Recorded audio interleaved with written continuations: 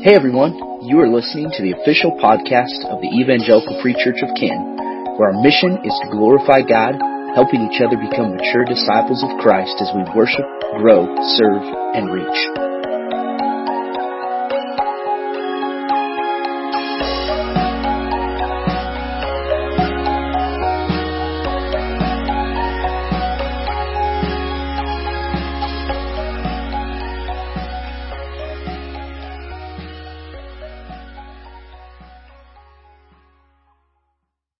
Take your Bibles and open them back up to Genesis 32. Genesis 32, this time at the beginning of Genesis 32. And I hope you were able to, as you came in, get one of the sermon notes handouts. And one thing on there, I printed those this week, and then I changed the title of my sermon. So you can write this in. Instead of "Who are you?" the title is, "What is your name?" What is your name? And I'll ask you this, and maybe some of you know, what does your name mean? Think about that. Some of you know, some of you may not know, and that could be a fun lunch conversation today. Honestly. What does your name mean? This was actually a crucial part of when my wife and I had our kids. It was a crucial part of us picking their names out, at least for me. My wife would come up with names that she really liked, and then I would look up the meaning, and I'd be like, no, it's not a good idea. But isn't it interesting how some names specifically invoke, even in you, a specific joy or specific sorrow? In fact, there are people who refuse to name their children something because it reminds them of someone else. And so our name can carry a lot of emphasis. It can also carry a lot of intentionality.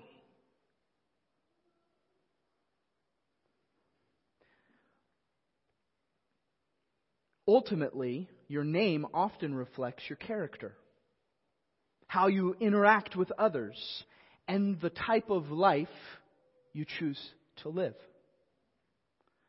In today's narrative, we're going to see all that was associated with Jacob's name, and we're going to learn how God can take our messy past and transform our identity forever.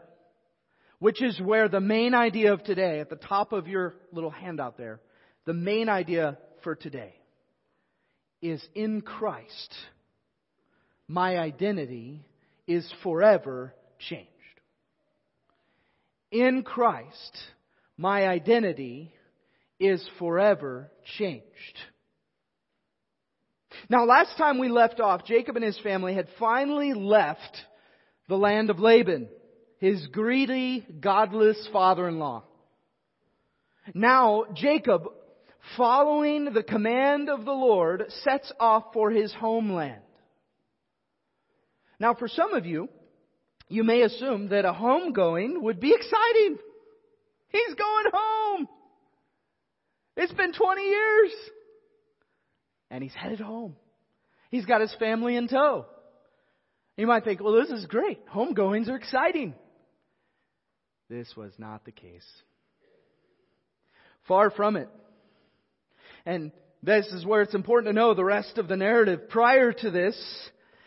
And unfortunately, a few chapters back, we're reminded of the very reason that Jacob departed. And then the concatenation of events that took place following that.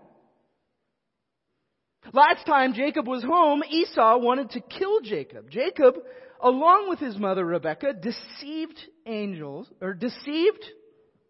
Isaac, his father, and Esau, his brother, in order to take what God had already promised to Jacob. He took matters into his own hands. And we pick up the story now as Jacob prepares to meet his brother again for the first time in 20 years. Let's look at verse 1 through verse 8. It says, Jacob went on his way, and the angels of God met him. And when Jacob saw them, he said, "This is God's camp." So he called the name of that place Mahanaim. And Jacob sent messengers before him to Esau his brother in the land of Seir, the country of Edom. Verse 4, instructing them, this is what he told the messengers, "Thus you shall say to my lord Esau, thus says your servant Jacob, I have sojourned with Laban and stayed until now. I have oxen, donkeys, flocks, male servants and female servants. I have sent to tell my lord in order that I may find favor in your sight." And the messengers returned to Jacob, saying, "We came to your brother Esau, and he is coming to meet you. And there are 400 men with him." Then Jacob was greatly afraid and distressed. He divided the people who were with him, and the flocks and the herds and the camels into 2 camps, thinking, if Esau comes to one camp and attacks it, then the camp that is left will escape. Now, a broad question as we read through this first portion of Genesis 32. What is Jacob's primary motivator here? What do you think? Fear, right? He's afraid. This guy is terrified of his brother. And he's a little bit afraid, and so he sends some messengers in front, and the messengers come back and they say, "Your brother Esau is coming, and he's bringing 400 men with him." And now Jacob is terrified. Verse 7 says he was greatly afraid and distressed.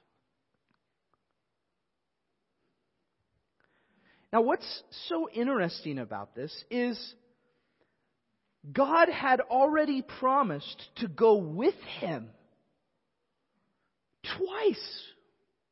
You see, when Jacob left home the first time and was on his way to the land of Laban, his now father-in-law, God met him on the way. And you remember that week we talked about God is over it all. And Jacob had this dream at the place that he called Bethel, where God was standing above, the angels were going back and forth. And he wakes and he goes, "Oh my goodness, God is in this place and I didn't realize it." And then as he's preparing to go back, you see in verse 1 that as he went, the angels of God met him. And when Jacob saw them, he said, "This is God's camp." And what he names it is actually, you might have this in the margin of your Bible, but it means 2 camps. Jacob recognized God's got his people here and my people are here.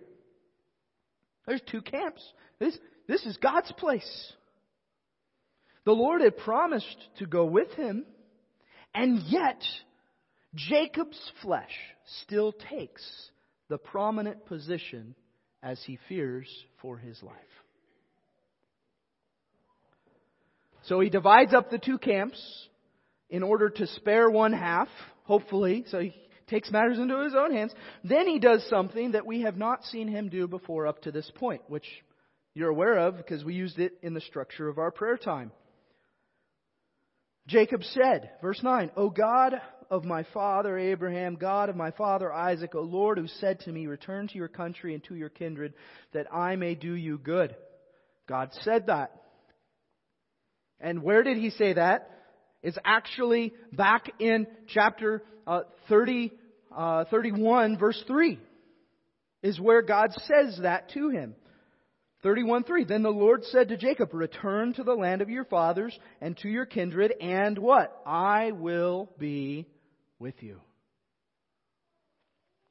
So Jacob appeals to what God has said, and then he acknowledges that he's not worthy. Verse 10, "I am not worthy of the least of all the deeds of the steadfast love and all the faithfulness that you have shown to your servant. For with only my staff I crossed this Jordan, and now I have become 2 camps." Acknowledges a past state of being and where the Lord has brought him to this point, and acknowledges this is not of my own doing. Then his request, please, Lord, deliver me from the hand of my brother. The root of his fear is rooted in this fear of his brother. From the hand of Esau, for I fear him that he may come and attack me, the mothers and the children. But you said, I will surely do you good and make your offspring as the sand of the sea, which cannot be numbered for a multitude.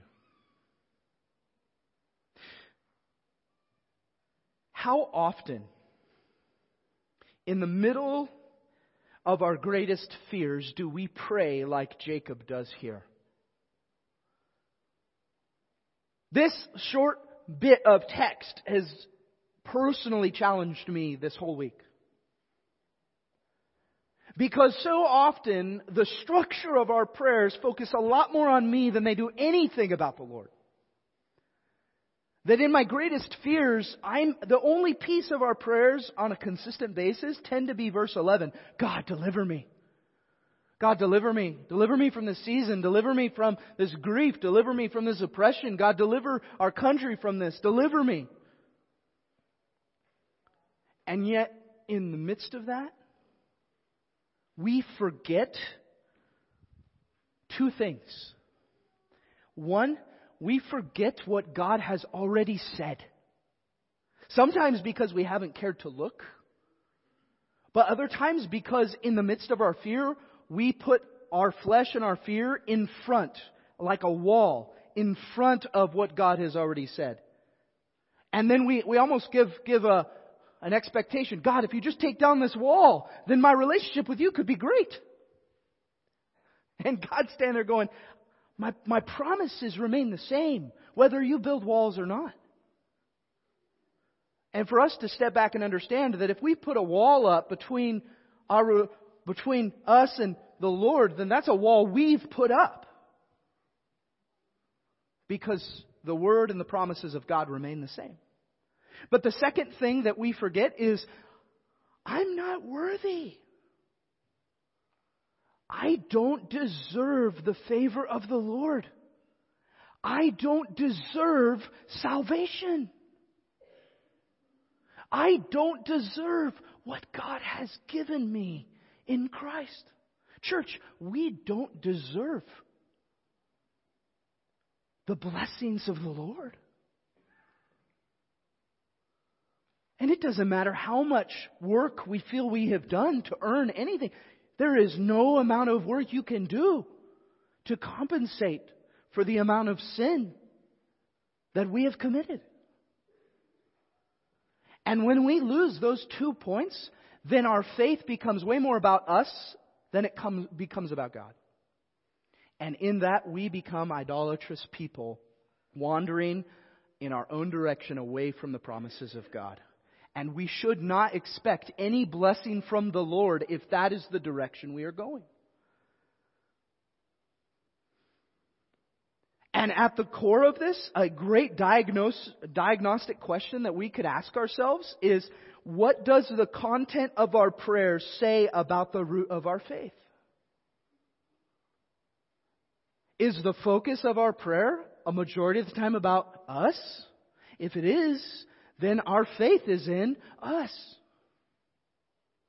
Or is a majority of our prayer focused around who God is and what He has said? And in light of who He is and what He said, where do I stand? Because it's a glaring reality when we read the text of Scripture that if I look at those things, I am not worthy of the least of all the deeds of the steadfast love and all the faithfulness that God has shown to His people.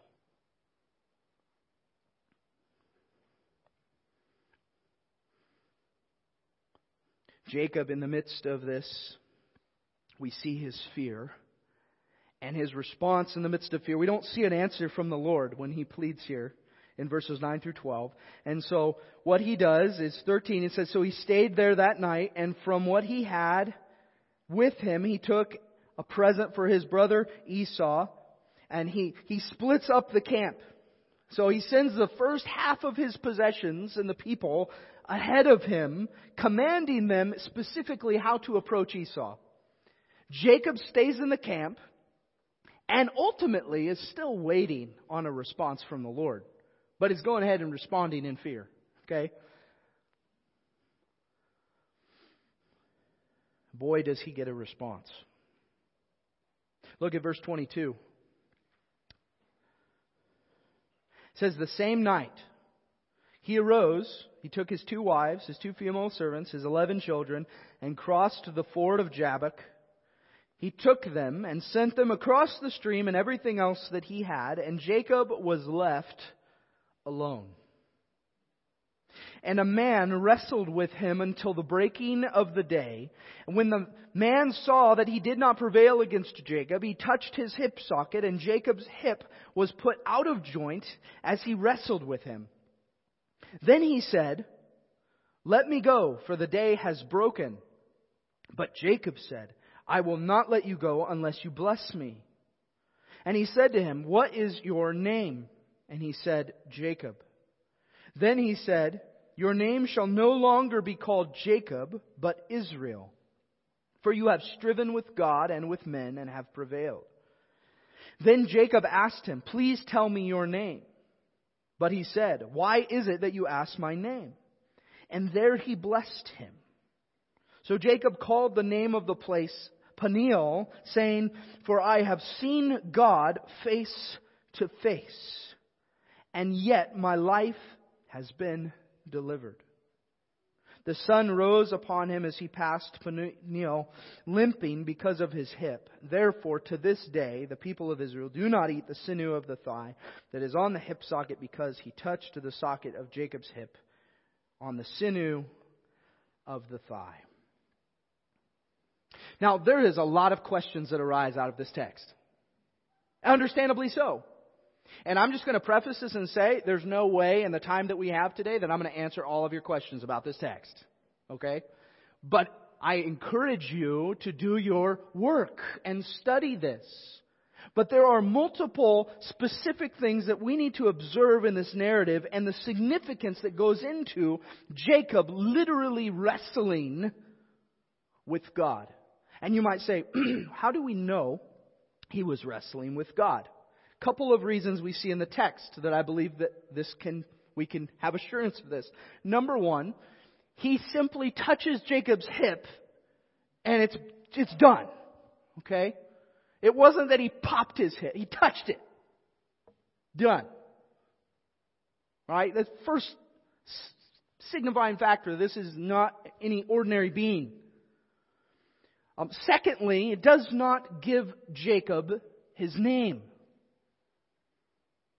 We can fast forward a little bit and understand what God told Moses his name was, which is, I am who I am.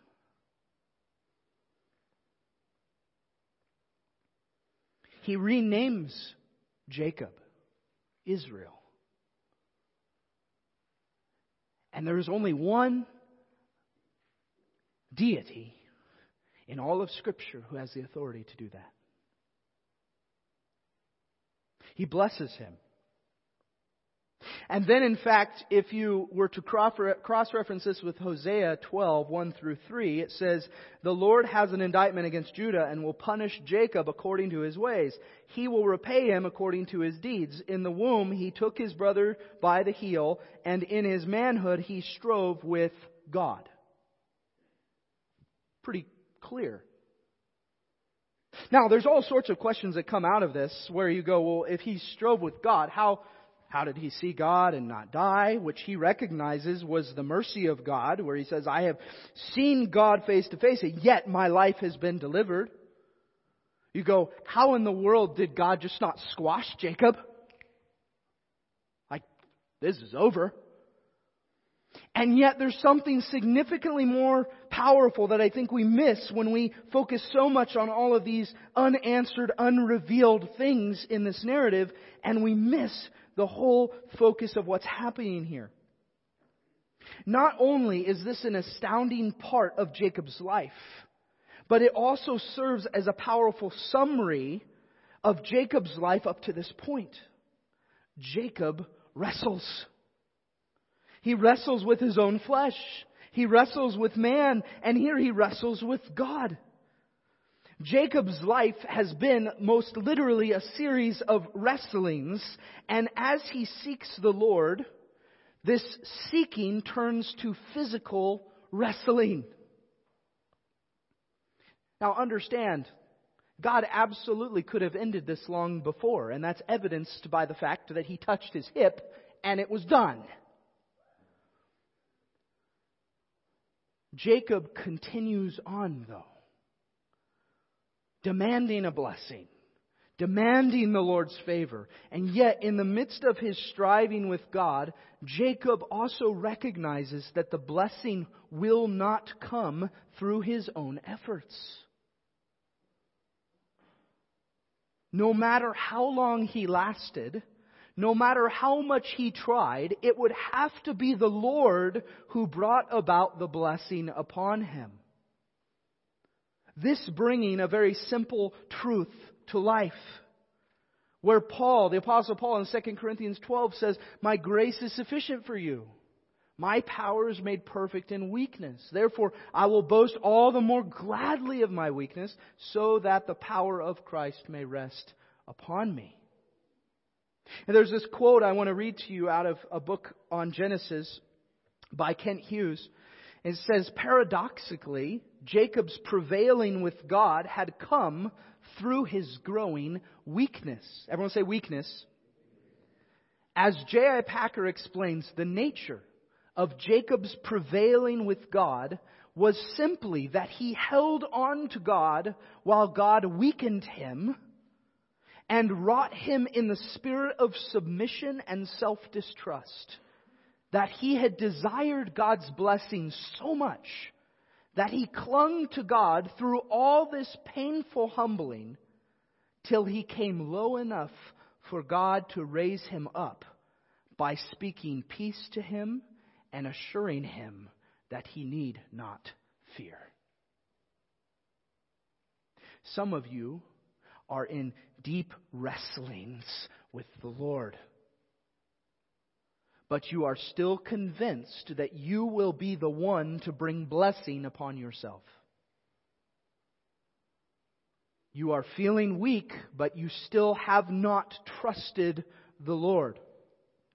You still have not surrendered yourself to the Lord. In your wrestlings, who is your confidence in? What do you cling to? Some of you think you're wrestling with God, but you're really clinging to your own flesh. And you're wrestling with yourself. Some of you are wrestling with earthly matters. And you've convinced yourself that if I wrestle with this long enough, whatever it is, will bring about blessing and abundance in my life. Do you depend on your own ability or the sovereignty of God? Here's the truth in this. He is the only one who can take the mess of your past and give you a new identity forever. He is the only one.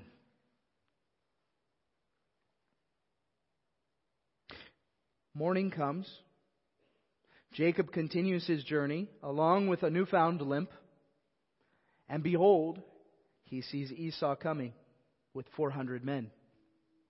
This is in verse 1 of chapter 33. Jacob lifted up his eyes and looked, and behold, Esau was coming and 400 men with him. So he divided the children among Leah and Rachel and the 2 female servants.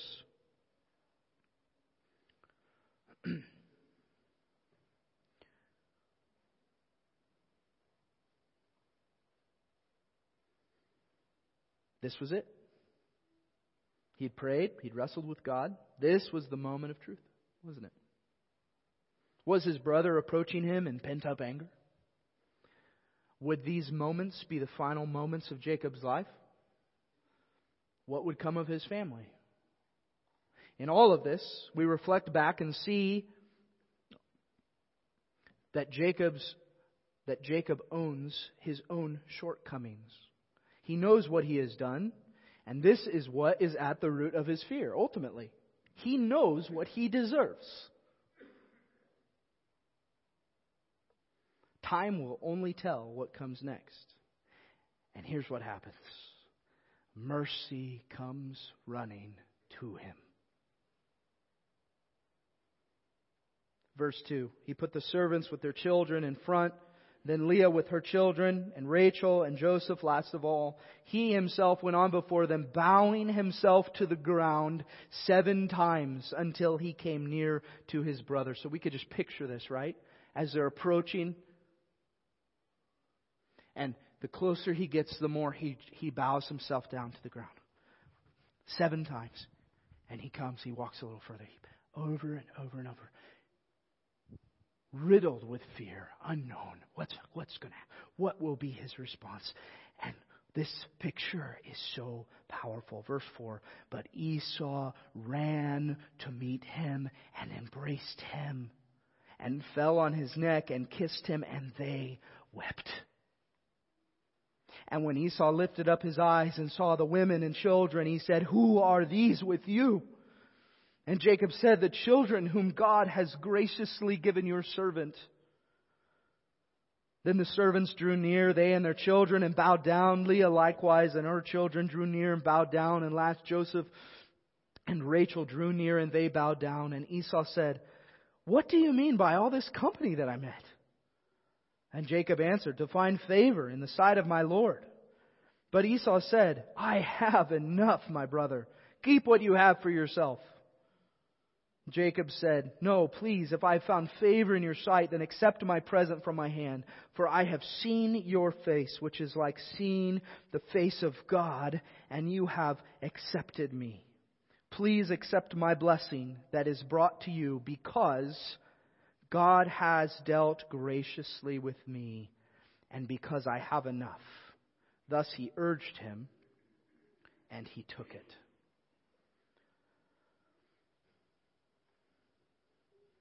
Jacob's statement here, "For I have seen your face, which is like seeing the face of God, and you have accepted me," is significant. Why?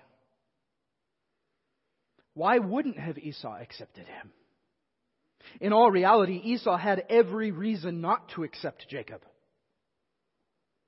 He had swindled him out of his birthright, his father's blessing, his mother's favor, and had disappeared for 20 years.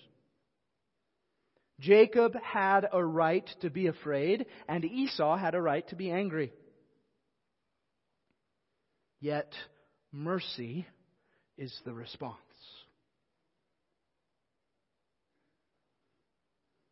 Family, we would be wise to see much of Jacob's story in our own lives. We're prone to consistently take matters into our own hands, seeking to connive and conjure up any way we can to bring about our own success. Trust in the Lord is not our default response, is it? Everyone say no. It's rather often our last resort. When we consider standing before a holy God, which stands honestly in stark contrast to the hairy outdoorsman Esau, we have every reason to be afraid of how He, God the Father, will respond to us.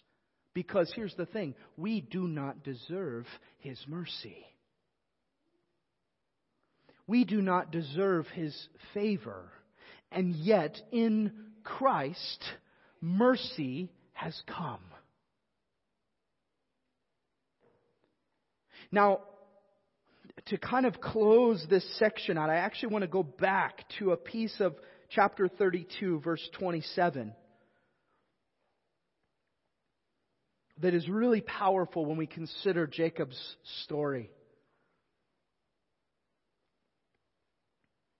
When Jacob is wrestling with God, and God Himself asks, "What is your name?"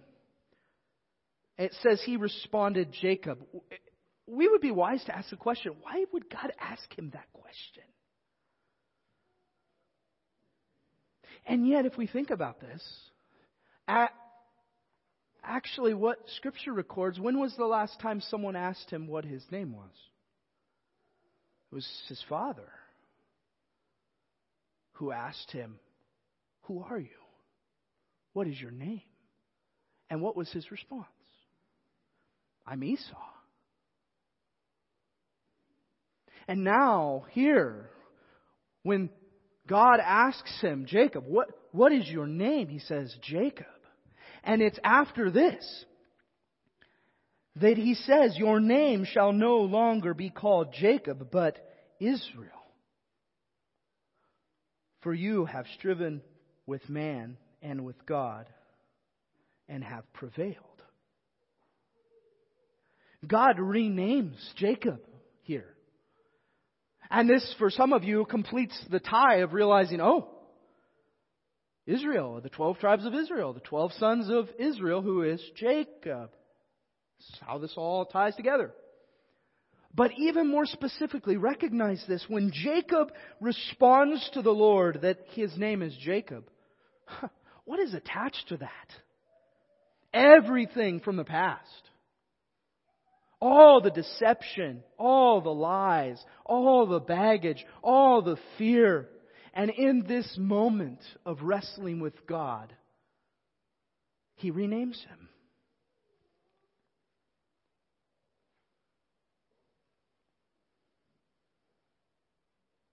For you today, I ask you once again, what is your name? You see, every one of us has a story. And the name we're given at birth ultimately is tied to who we are today, but more importantly, it's tied to who we have been in the past.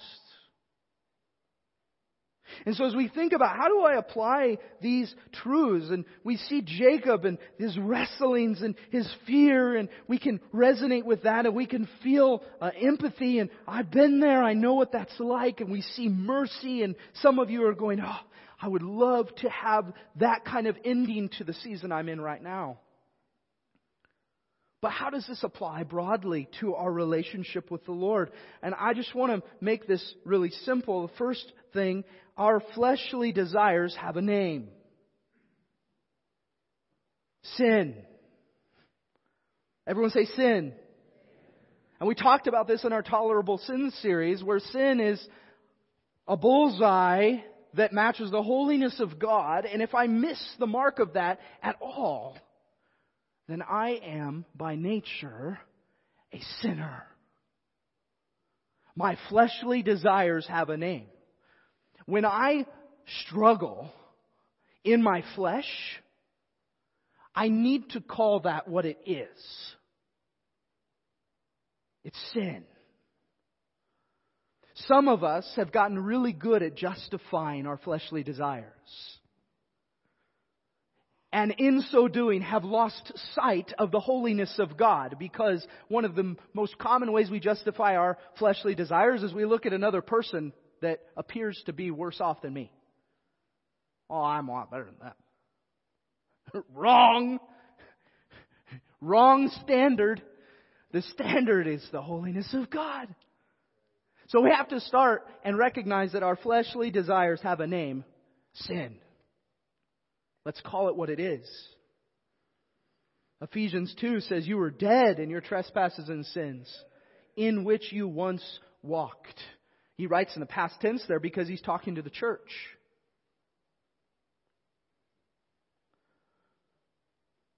There's a second piece to this, though. Our hope has a name. His name is Jesus. Ephesians 2 says, Ephesians 2 further says, "You are saved by grace through faith. And this is not of your own doing, it's a gift of God in Christ Jesus." And it's not of works, so that none of you can boast and say, "I've done this. I've got this." It's a gift. And it's a gift you don't deserve. It's a gift none of us deserve. God has every right to give us what we are deserving of, which according to Scripture is death, not life. This flies in the face of those individuals in our world and culture today who would say, Devote yourself to the Lord, and He's going to bless you abundantly on this earth. You may never experience that.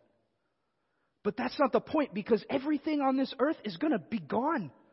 It's going to pass away. It's going to die. It's going to be taken from you. And if that's what you're clinging to, you are clinging to a rotting piece of the world. It's going to go away. Jesus remains. If your faith is not rooted in Christ, you are not saved. If your faith is rooted in anything other than Jesus, name above all names, you are not saved. But there is hope, because you are still here. And your hope's name is Jesus. Will you cling to Him? Or will you continue to cling to yourself? For those who have said, I cling to Christ, I surrender to Jesus, my new identity has a name. Child of God. And it's a name that no one can ever take from you. Not even death. Well, how can you say that? How can you say that? Because Jesus was victorious over the grave. Amen? And if Christ is resurrected, then our hope is alive. It's not a dead hope. But some of you are still living in a dead hope. Some of you are still living as if you can do this yourself. You cannot. If you are still trying to do this your own way, there is a chance that you are not saved. Church family, there is only one way your adoption paperwork for eternity gets signed, and it's by Christ. And when you believe in the name of Jesus to be saved and the Spirit of God comes into your life, it is the seal on your adoption paperwork. And from that point forward, we await our Heavenly Father to return for us. I exhort you, family, to ask yourself, what is my name? Can I with confidence declare that I am a child of God? And if the answer is I don't know, then that is your singular focus right now. Because Christ is the only way.